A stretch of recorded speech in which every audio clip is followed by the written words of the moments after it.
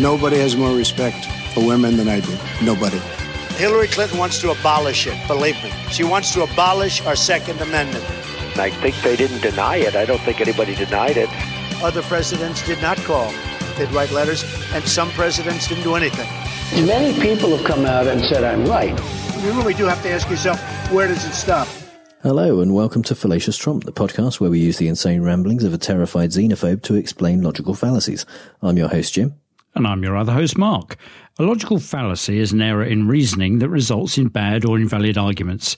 The logical fallacy we're looking at this week is guilt by association, also known as the association fallacy. Now, this is a kind of ad hominem attack in that it's not addressing the argument, it's addressing the person that's making the argument.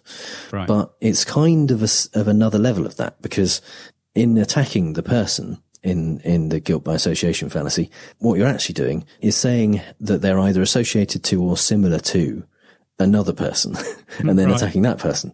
But usually that kind of secondary level person is someone who we already don't like. We already generally agree is negative.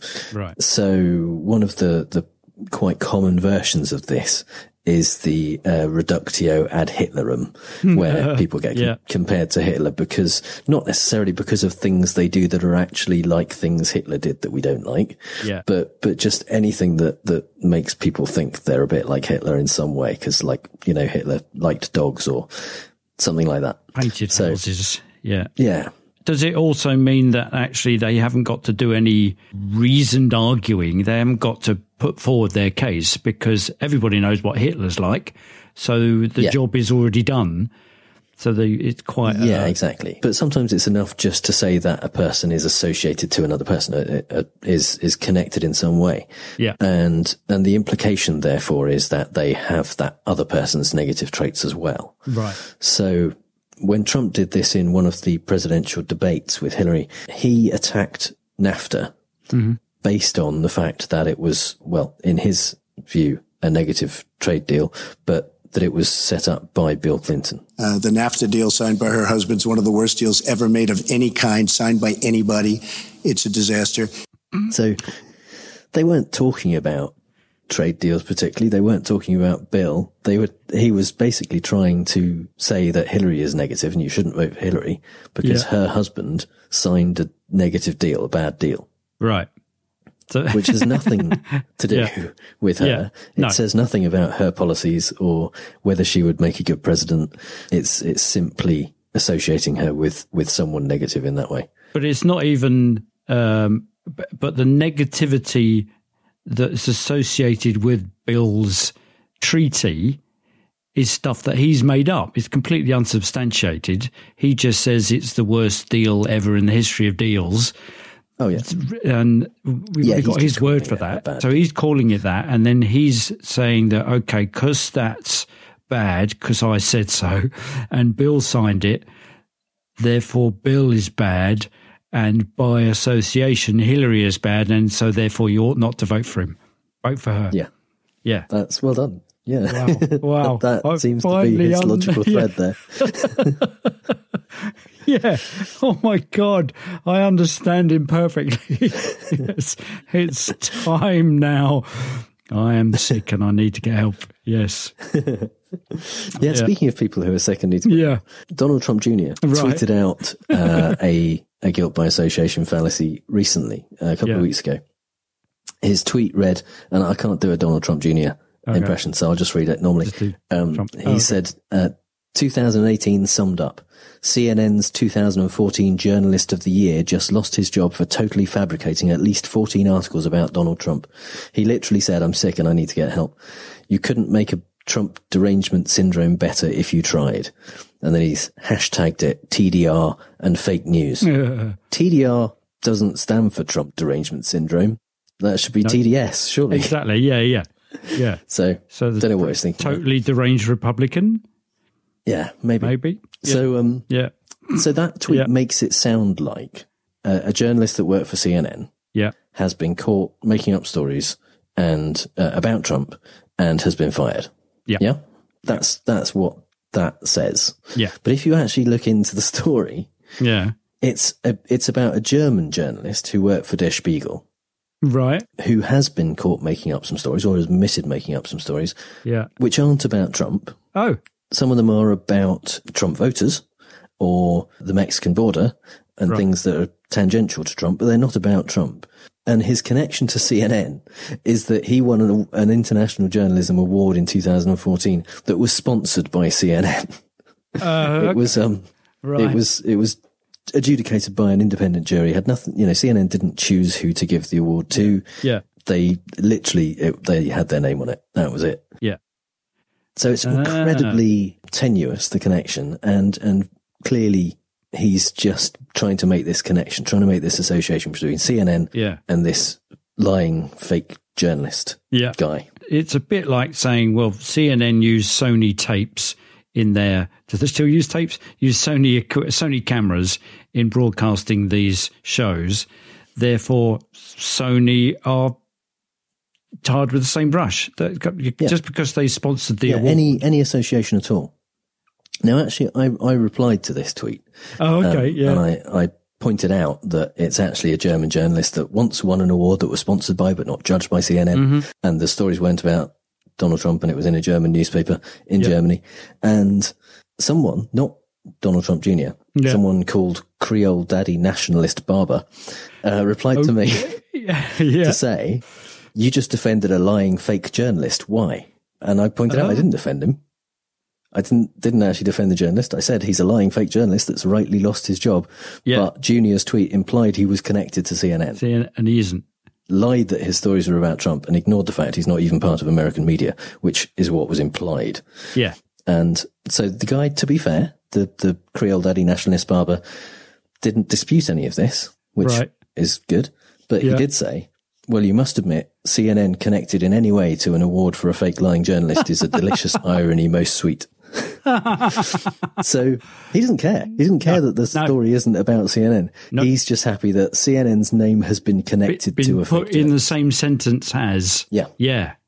And that, therefore so it's a bit like the conspiracy theorists and the conspiracy theory fallacy, where you can kind of point out all the facts that you like, but it just kind of moves. It's also moving goalposts kind of thing, in that it just gets absorbed into their overall belief, such that you can point out all this stuff and they go, oh yeah, but it's really good, isn't it? Which leads us to think, well, how do you counter this thing?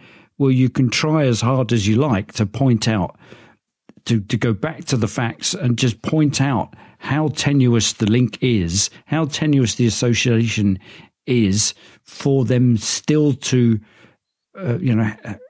you've almost got to go back and say, okay, at what point does the link get broken? At what point can you see that this is so tenuous as to be nonsensical and illegitimate? Yeah, I think in the first instance, it is useful to point out that the link isn't as clear as it was implied in the first tweet. Yeah. The rest of the tweet thread was just kind of me having fun. So that's fine. And now is the time, I think, for Mark's British Politics Corner. So this is back to the heady days of 2015, pre-referendum, and we are in Cameron's Conservative government, and Jeremy Corbyn has just won the leadership contest for leading the Labour Party, and the smears are out. Basically, they've got a new leader, and Cameron is trying his hardest to smear the leader and bring all sorts of associations to bear to point out that he's not fit to be the leader of the Labour Party, let alone run the country.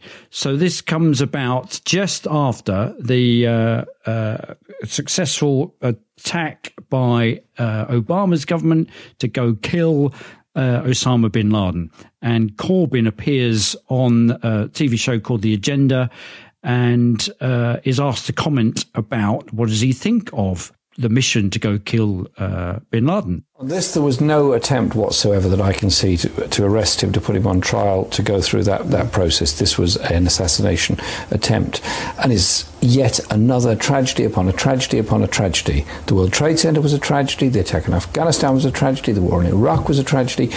Tens of thousands of people have died. Torture has come back onto the world stage, been canonized virtually into law by Guantanamo and Bagram.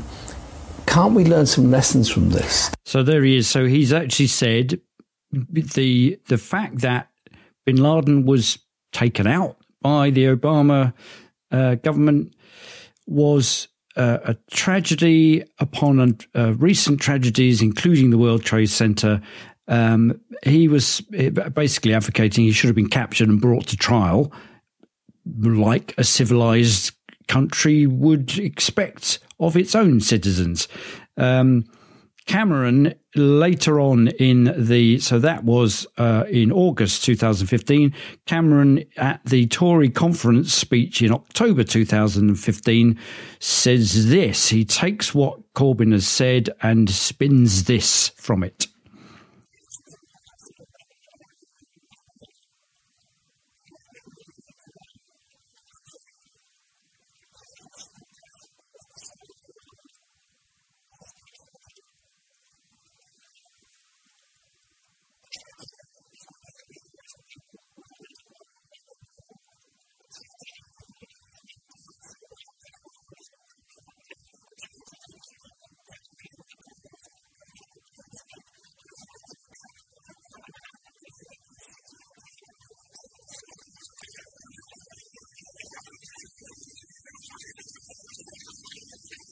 So fundamentally what Cameron has done is done the guilt by association. He's saying that because Corbyn is saying that it was a tragedy, he's saying, no, I'll tell you what was a tragedy. Lots of people dying on 9/11, ignoring the fact that Corbyn had said the World Trade Center was a tragedy. And by association, he becomes he accuses him of having Britain-hating ideology and being a... Yeah, he says he was a terrorist sympathiser, doesn't he? Yeah. When he wasn't... Yeah, I mean, basically, the extent of what Corbyn was suggesting was that they should have tried at least to capture him rather than kill him. Yeah. And in his opinion, they went in there to kill him. Yeah. Rather than to try and capture him. Yeah. Which may well be true, and there may well have been reasonable policy decisions that went into that. But in Corbyn's view, they should have at least tried to capture him alive. Yeah. But yeah, that's quite a long way from being a terrorist sympathiser or being Britain hating, security threatening. Yeah. And then therefore not worthy of leading the country because he hates Britain. And you think, well, it's almost a slippery slope going on in there. But just because he associates himself with the idea that the killing of bin Laden was a tragedy, therefore he is a terrorist sympathiser. Yeah, I mean, at the most it was a bad choice of words. On whose I think part? If he'd left that bit out, if he'd said, this was an assassination attempt. Right. And, then talked about how, torture has come back to the world stage and all that stuff, which is generally seen as negative. I think the fact that he did call the killing of Osama bin Laden a tragedy when most people didn't feel like that. Yeah. Kind of, he opened himself up to some criticism. But it's, it wasn't really the point he was trying to make, I don't think. No, if he'd have just skipped over that bit. I mean, he did run it straight into it's a tragedy upon a tragedy. This was a tragedy, that was a tragedy. Yeah. World Trade Center, Afghanistan, Iraq. The kind of shortcutting of the rule of law. So he didn't actually say that in there. So he didn't do himself any favours, knowing that he's up against Cameron, who's looking for any possible excuse to smear Corbyn as a terrorist sympathiser. The second part of this, it doesn't go away. The second part of it is so this is in December 2015. There's a Commons vote going on the bombing of ISIS in Syria. Cameron wants to go do that, but he wants to avoid the controversy that surrounded Blair going ahead without a Commons vote and declaring war on Iraq alongside Bush. So he's saying there should be a vote in Parliament to do that. So Corbyn's response is this. He's not going to be bullied into instructing his MPs to vote to bomb ISIS. He says this. I am a leader, not a dictator, and I want to seek to persuade rather than instruct where I can. I'll be very disappointed if people vote to support the government if in their heart of hearts they know that this isn't going to work, this is actually going to make the situation rather worse. So Cameron had told his Tory MPs in a private meeting, well, not that private because we got to hear about it, although it wasn't recorded.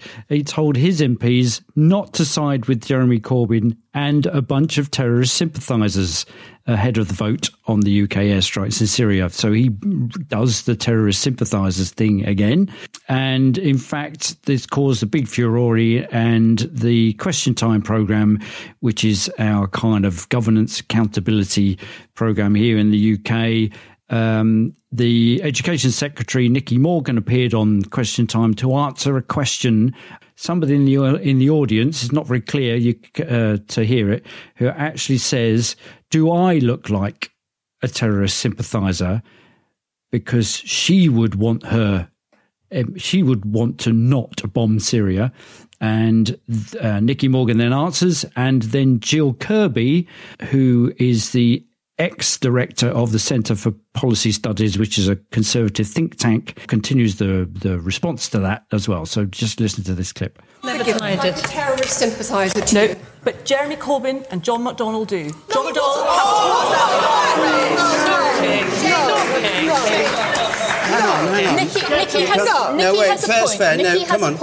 Nicky has a point. I don't like being called a terrorist sympathiser, if that was the implication of what David Cameron said. However, Jeremy Corbyn and John McDonnell they've been photographed shaking the hands of Gerry Adams and others, and making it quite clear that they will support what certainly I would regard as terrorist factions. So there she nails the guilt by association. They've been pictured shaking hands with Gerry Adams, who was the leader of Sinn Féin, the political wing of the IRA, though they always denied that. So because they've been pictured shaking hands with that and somebody shouts Hezbollah in the background, therefore they are terrorist sympathisers. They associate with these people and then they am. Was Corbyn pictured shaking Gerry Adams' hand when Gerry Adams was considered a terrorist rather than a politician? Because he went through a kind of reputation makeover a bit, didn't he? Well, when Sinn Féin got actually some respectability. Yes, exactly. So I'm not sure, because I think that there were also politicians from the right who were certainly in John Major's government, who were instrumental in laying the groundwork, which led to the Northern Ireland Peace Agreement, which is currently the thing that's under threat through the Brexit negotiations, possibly. So, and at the time, they had to talk to Gerry Adams and Martin McGuinness and people like that. Yeah. Just as an interesting aside, which American listeners might not know, there was a period in the, I want to say 80s probably, when Gerry Adams, leader of Sinn Féin, part of the IRA basically, whenever he appeared on the news and they would quote what he said, I think by law, I heard, but I was a child at the time, so you're right. That might have been a rumour. We weren't allowed to hear his voice. Yeah. So they would show video of him, and then they would have an actor doing the voice, the sound, doing the voice, reading the lines that he was saying, which is so bizarre because we still heard what he said. We just didn't hear him saying his voice. Yes, exactly. And they did they would do a Northern Ireland accent. Yeah. And I seem to recall somebody talking about that who did the voiceover, and they said you couldn't do it so that it looked like, you couldn't do it so in sync that it looked like he was speaking. It had to be clear that it was overdubbed. Yeah. Like a Japanese martial arts film that's been dubbed into it. Exactly, yeah. So there was some guilt by association going on there, possibly, that if I don't know. That was a weird time. I'd never understood why they did that. No. But I'm sure there was a reason. Yeah, I think it was the way they got round the stipulation that he couldn't be heard on he wasn't allowed to be heard because he was a persona non grata, and they were a banned organisation. It's questionable whether at the time at which Corbyn shook the hands of Gerry Adams was a terrorist. Actually, Gerry Adams has never been called a terrorist. He always denies being part of the IRA. My understanding is that people think Gerry Adams probably was involved in terrorist activities, but in the same, I mean, to be fair, Mandela I was going to say Mandela. Yes, exactly. Was seen as a terrorist. He was seen as a kind of, that's why he was jailed. Fighter. Yes. Yeah. Yeah, absolutely. And ultimately became a very respectable politician. So by way of a bonus, I finally found something that links our two favourite blonde mop-headed self-aggrandising politicians, Trump and Boris. And the other thing about guilt by association, there's another phrase which came to mind, which is damning by faint praise. So this is what Trump says about Boris. Boris Johnson's a friend of mine. He's been very, very nice to me, very supportive. And I maybe will speak to him when I get over there. I like Boris Johnson. I've always liked him. So that kind of, there's the guilt by association. I don't know which way is worse, whether Trump being associated with Boris is worse for Trump or worse for Boris. It's a tough pick, actually. Yeah, it is. Yeah. I just knew too much. It's a fallacy. It's a fallacy. It's a fallacy. In the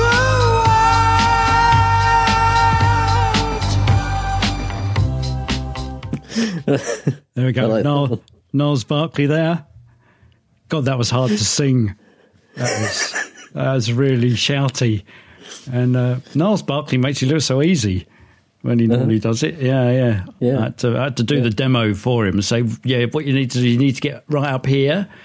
And he kind of went, well, that's easy, man. And you'd think, actually, from his kind of gravelly voice, that he wouldn't be able to reach those notes. But but he can. Yeah. So in the Fallacy in the Wild, we like to talk about the Fallacy of the Week from a non-political perspective. And this week, our first example comes from the animated sitcom, I suppose you'd call it, King of the Hill, which is superb. This is from an episode where Luann moves out of home and gets a kind of apartment with a couple of friends. Hello, I thought we agreed no smoking in the house. You know who else had anti-smoking laws? Who was it? Oh, yeah. Hitler! So, classic. There it is. You had Hitler in there. Did he have anti-smoking laws? It doesn't. I don't think it matters. I think you can. In a way, it doesn't matter. No, you can pluck anything out of the thing. Yeah, you know who else was a vegetarian?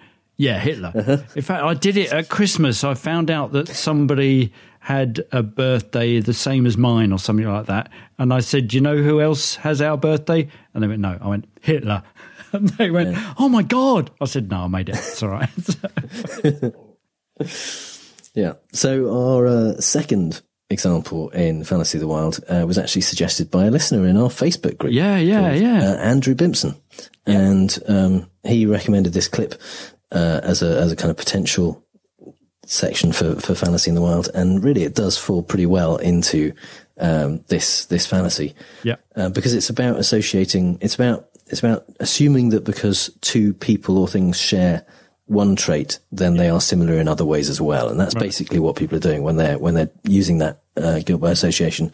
They're saying that, for example, with the King of the Hill thing, because Hitler and Luann are both anti-smoking, therefore they're similar in other ways as well. Yeah. And so this is from Monty Python and the Holy Grail. Yeah. And I think most people will probably recognise this clip. Tell me, what do you do with witches? And what do you burn apart from witches? More witches! Wood! So, why do witches burn? Because they're made of wood. Good. Oh, yeah. So, how do we tell whether she is made of wood? Build a bridge out of her. Ah, but can you not also make bridges out of stone? Oh, yeah. Oh, yeah, cool. Does a wood sink in water? No, it floats. It floats. Throw her into the pond. What also floats in water? Bread. Apples. Very small rocks. Cider. Great gravy. Cherries. Mud. Churches.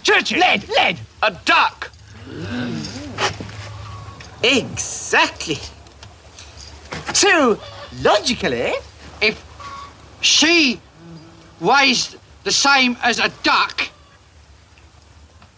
she's made of wood. And therefore...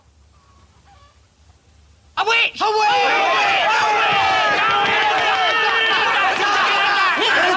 Very good. We shall use my larger scales. So Sir Bedivere there, the most logical of the knights of the round table. Who are you with your wise, logical ways? Yeah. So logically, and I like my favourite bit is John Cleese when he goes, and he's like the tallest one, the tallest serf there, and he goes, because they're made of wood, and then he goes, and then they all go, oh yeah, right, and they all nod and look at him, and he looks really pleased. So there's a couple of levels here. So the theory is that witches are made of wood, and wood floats.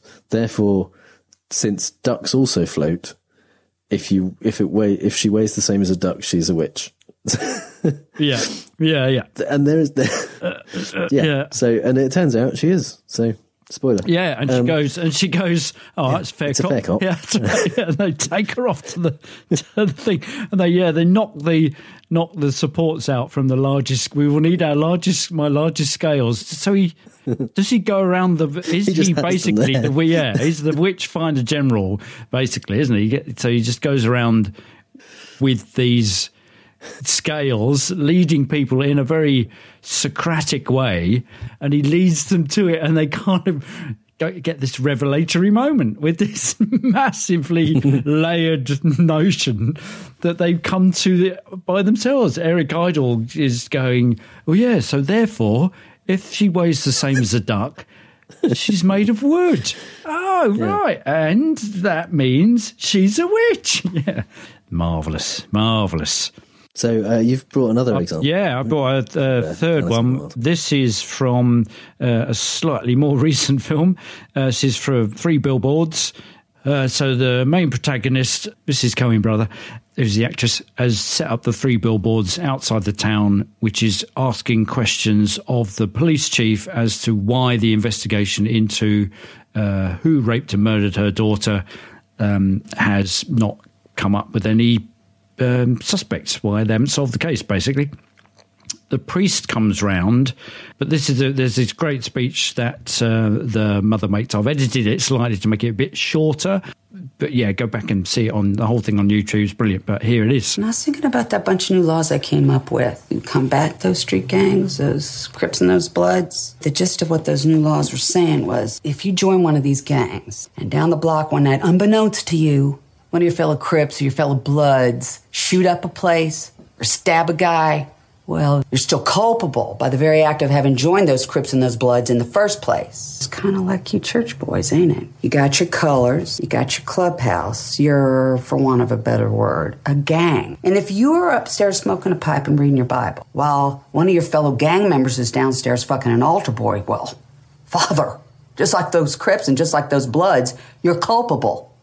Because you joined the gang, man. I think the joy of this particular speech is that we've all seen all the movies that have come out with, you know, where they've investigated crimes of child abuse or kind of physical or mental abuse by the church that have been carried out on unwed mothers or choir boys or whatever. And there's something satisfying about the great engine that is the church finally getting its just desserts. So the implication that she points out is if you join a gang and the gang carries out a murder, even though you're not involved, because you're in that gang, you're just as culpable. Which is slightly troubling, but it's deeply satisfying when she said, well, yeah, basically you guys, you've got your own uniform, you've got your own clubhouses, you are in a gang. So you are culpable. So you can't tell me, what she goes on to say is, you can't tell me how to rule my life when you're part of this gang. You need to sort your own stuff out, you know, as the good book probably says, take the plank out of your own eye. Or people in glass houses with stained glass windows shouldn't throw stones. Let he who is without sin cast the first stone is basically what she's saying. Yeah, but I don't think they have glass houses in the Bible. So we're gonna play fake news, folks. I love the game. It's a great game. I understand the game as well as anybody. As well as anybody. Yes, it's time for Fake News, the game where I read out 3 Trump quotes, 2 of which are real and 1 I made up, and Mark has to figure out which one is fake news. I think I'm going to become increasingly Trump about this and just lie about the fact that I'm winning. Okay. That's the thing to do. Even though it's a blatant lie and other people can check, I'm just going to say I've won every single time we've played this. There's the fact that they can go back and listen, and I can say right now that you're on 20% at the moment. Yeah. That doesn't really stop fake news. You from just claiming victory. Yes, exactly. So that's fair. Yeah. Because I've got to be more winningist than anybody else. So Trump had a cabinet meeting in early January this year, in which he ranted for about an hour to the press, and it was quite insane. And so all of the quotes this week are from that. Okay, it's good for him to be in a meeting for longer than 5 minutes without slamming his hand on the desk and storming out, and walking out. Yeah. The problem is he was definitely the centre of attention in this one. So there's 3 quotes. You have to figure out which one is fake news. So is it number 1? When I became president, I had a meeting at the Pentagon with lots of generals. They were like from a movie, better looking than Tom Cruise and stronger. And I had more generals than I've ever seen. And we were at the bottom of this incredible room. And I said, this is the greatest room I've ever seen. I saw more computer boards than I think they make today. Okay. That's number 1. Or number 2. I get along very well with India and Prime Minister Modi, but he's constantly telling me he built a library in Afghanistan.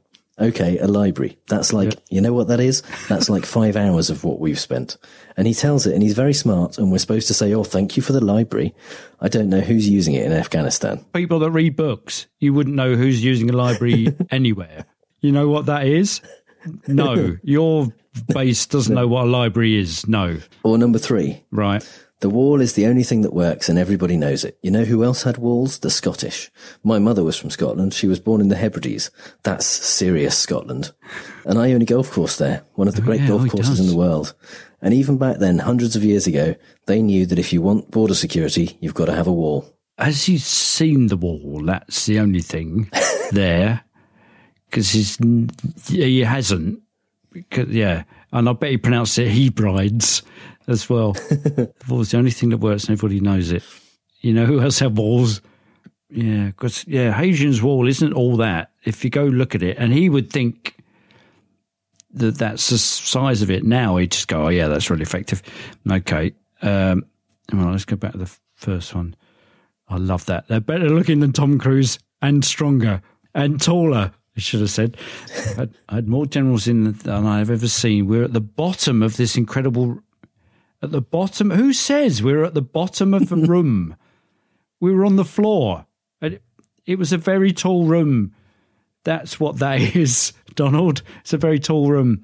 And I said, this is the greatest room I've ever seen. I saw more computer boards than I think they make today. That's like the one he said, I've kept more promises than I've ever made. I've saw more computer boards than they've ever...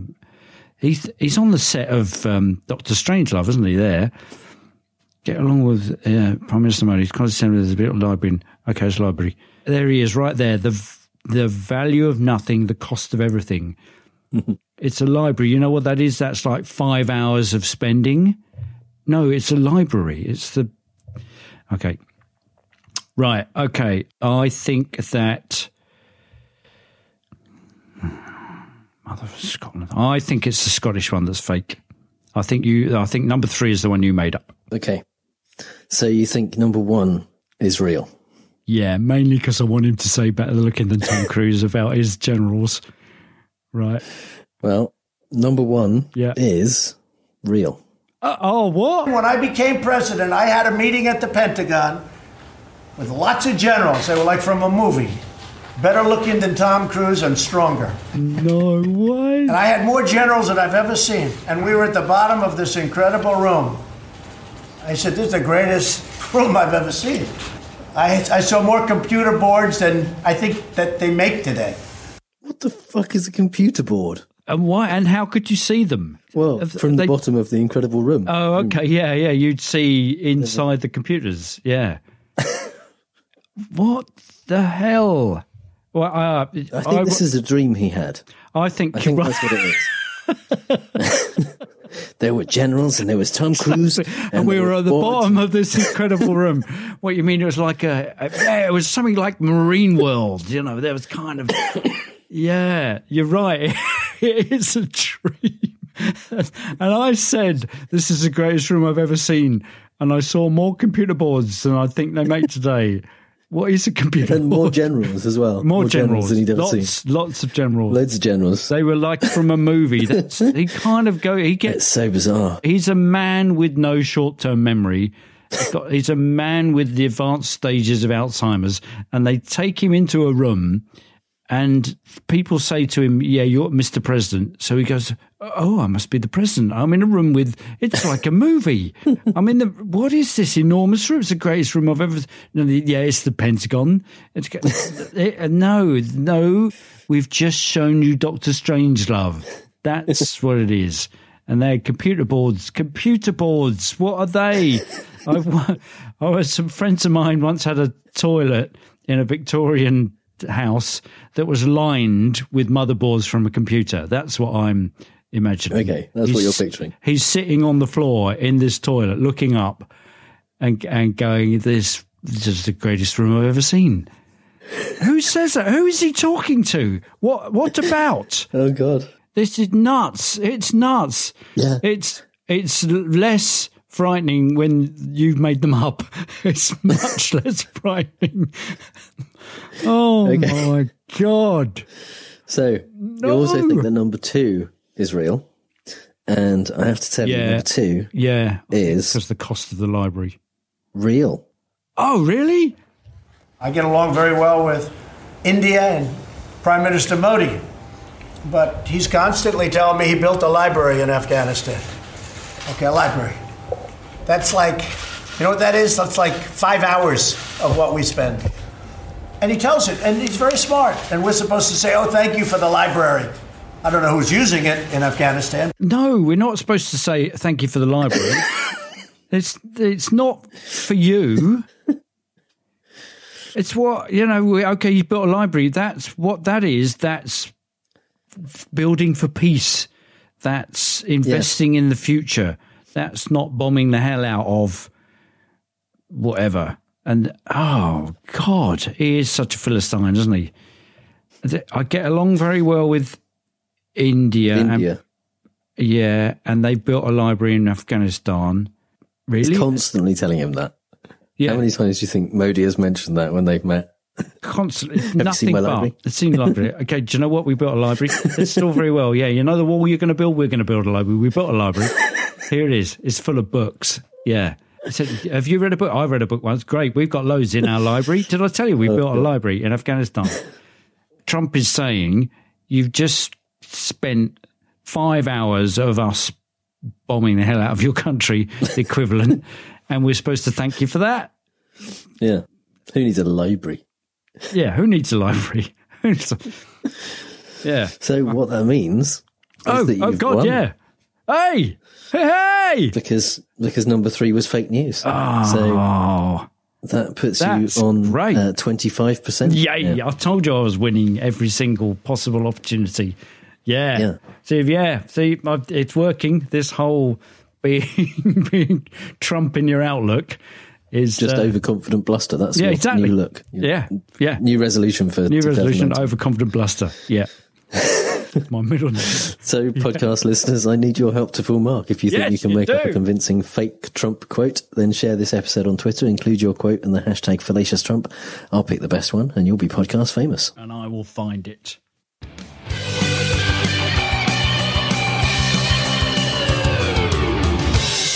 So it's time for the part of the show that this week at least is called AOC is not a logical fallacy, because this is the part of the show we want to talk about crazy things that are happening in the White House. And this week, first of all, there's a new Congress been seated. Yeah. And the old white Republican men are so scared. They are terrified. The young, intelligent women of colour who have turned up for the first time, and particularly Alexandria Ocasio-Cortez, who they just seem to be obsessed with her. Yeah. And it is hilarious. It is absolutely brilliant. So one of the things that happened this week was that someone from supposedly a QAnon associated account published a video on Twitter of AOC dancing when she was in college. Mm-hmm. It seemed like they were trying to make some kind of negative implication with it. They called her a kind of a nitwit or something like that, a communist, and said she was acting like a crazy person. But and it was retweeted by several other Republican sources as if this was going to make people think, oh, that's terrible. But it went viral and everyone thought she was brilliant and loved it. Yeah, because she's really. How can she even raise her face for, just having fun? How is America going to stop reeling from the fact that she's just really enjoying herself?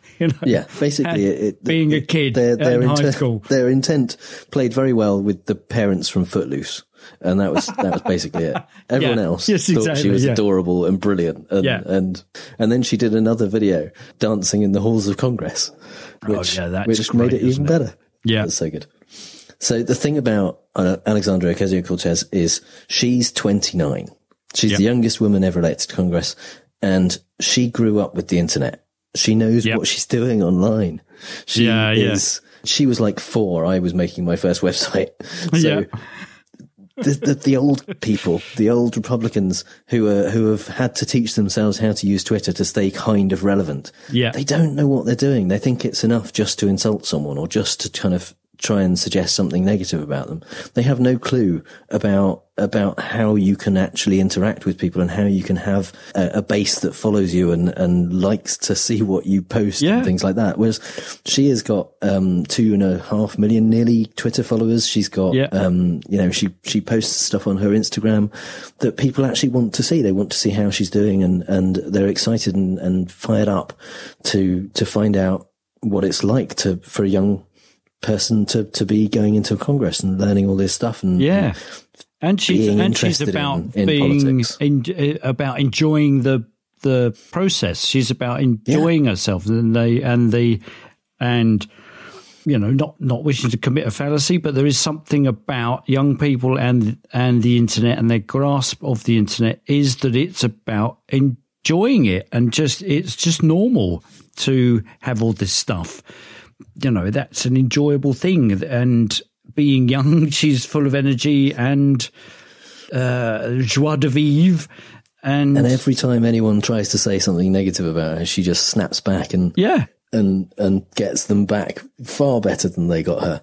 Yeah. And far better than Trump does. Yeah, yeah. And also in the sense of the old Republicans, that they're kind of going, just because you've appeared on the internet moving around in time to music, that's something bad about that, which kind of, being a... And then when there was this backlash against that and people saying, oh, it's fine, she's actually adorable and great and it's wonderful, Republicans started saying, well, we don't care about your dancing. We didn't make a big thing about it. Yeah. It's like they weren't trying to have it both ways. Yeah. So, yeah. But and there's another thing that came out where supposedly there was a nude selfie being sent round of Ocasio-Cortez, which I think the Daily Caller retweeted and said, here's the picture that some people are describing as a nude selfie. Right. It's a pair of legs in a bath from the perspective of the person in the bath, but just like thighs down. Right. So that's the level of the nudity for a start, and also the level of selfie. Yeah. Yeah. Oh, that's but right. It's not even her. Huh? There's a site called WikiFeet, right, which is for foot fetishists. Okay. And the detectives on WikiFeet have looked at these feet and looked at the multiple pictures that they have on their site of Alexandria Ocasio-Cortez's feet and said, well, these aren't the same feet. They just, they're not, it's not her. And they are experts. You know, we often like referring to experts. Yeah. Oh, they put a lot of time and effort into the study of people's feet. So, So who better to ask? So this is, I mean, I can't really get what they thought even if it was her. Yeah. And she had for some reason put on her Instagram a picture of her legs at the end of the bath with her legs in the picture. Yeah. What? So what? Yeah. I just don't get why that would be such a big deal. No. But given what it's Trump not even her. puts out, given that Trump, calls people horse-faced whatevers, and it's so bizarre. Yeah. And it's well, there you go. That's the kind of the double standards thing. There's something about this implication that old white Republicans, if we say this stuff, it's full of portent and, or it's locker room banter and we can get away with it and it means nothing. Yeah. But somebody who is young, female, not white, and worst of all, a Democrat, if they do that, then it's, they are witches.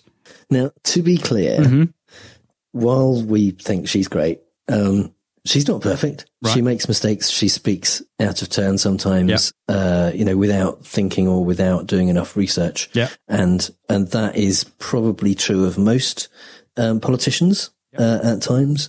It's certainly true of inexperienced politicians. And she is someone who 6 months ago, she was a bartender.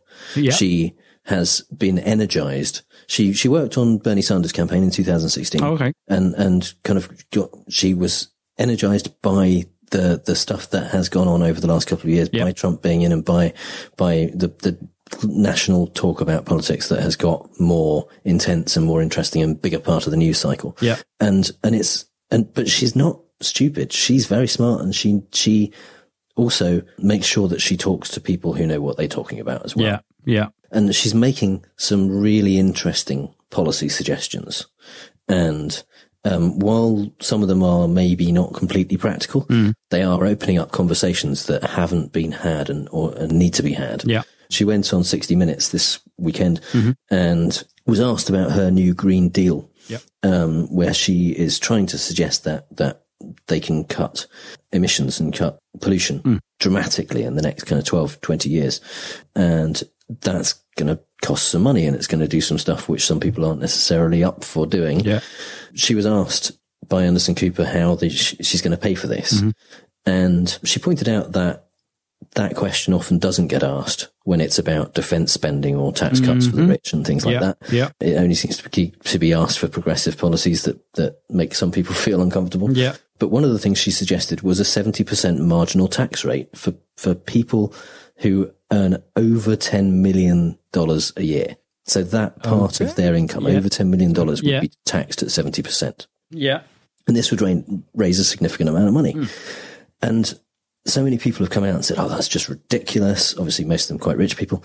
That's ridiculous. It wouldn't work. It's far too high, and such a lot of people, particularly Republican politicians, have ignored both the level, the $10 million level, and also the fact that it's a marginal tax rate and not just a standard tax rate. So Steve Scalise said something like, Republicans want to cut taxes and give you control of your money. Democrats want to take 70% of your income. Which is not the same thing. No, not at all. As you get to keep your money, obviously you pay your regular taxes that you would pay up to $10 million a year. Yes, exactly. And after that, you getting taxed at 70%. Yeah.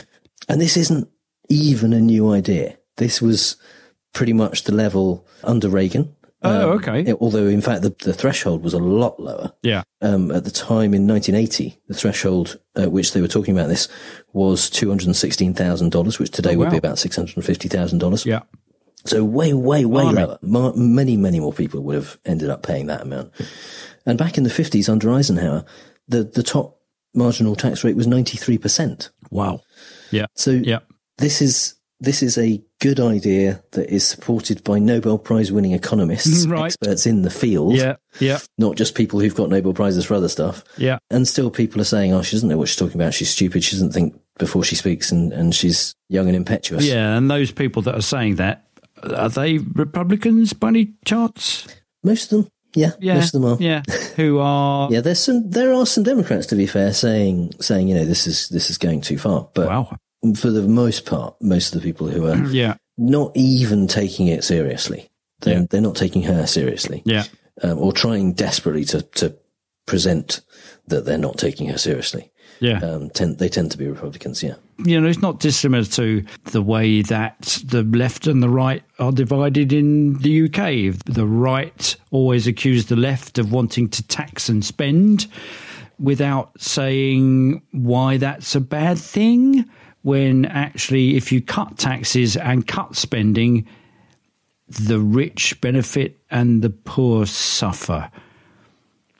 It seems to be. Yeah, and there's a lot of debate over that. I mean, the whole trickle-down economics that Reagan proposed, that still seem to be pushed by some Republicans, most Republicans, to be fair, probably. And people are saying that about this idea, that this tax plan is saying that if you tax millionaires, then they don't have enough money to invest in their businesses and hire people. Right. Which is nonsense, because this is personal income tax. This is people who have made enough money in their business that they personally are making money. They're taking more than $10 million a year out of their business and then being taxed on that marginal part of their income. Yeah. That's not stopping anyone from hiring someone in their business. No. In fact, what some people have said, what some Nobel Prize winning economists have said, is that if you have a high top marginal tax rate, then that encourages some of those very rich people with very large companies to take less out of their business for their own personal use, for their own order to avoid paying that because tax. They're not getting as much individually themselves because it's taxed.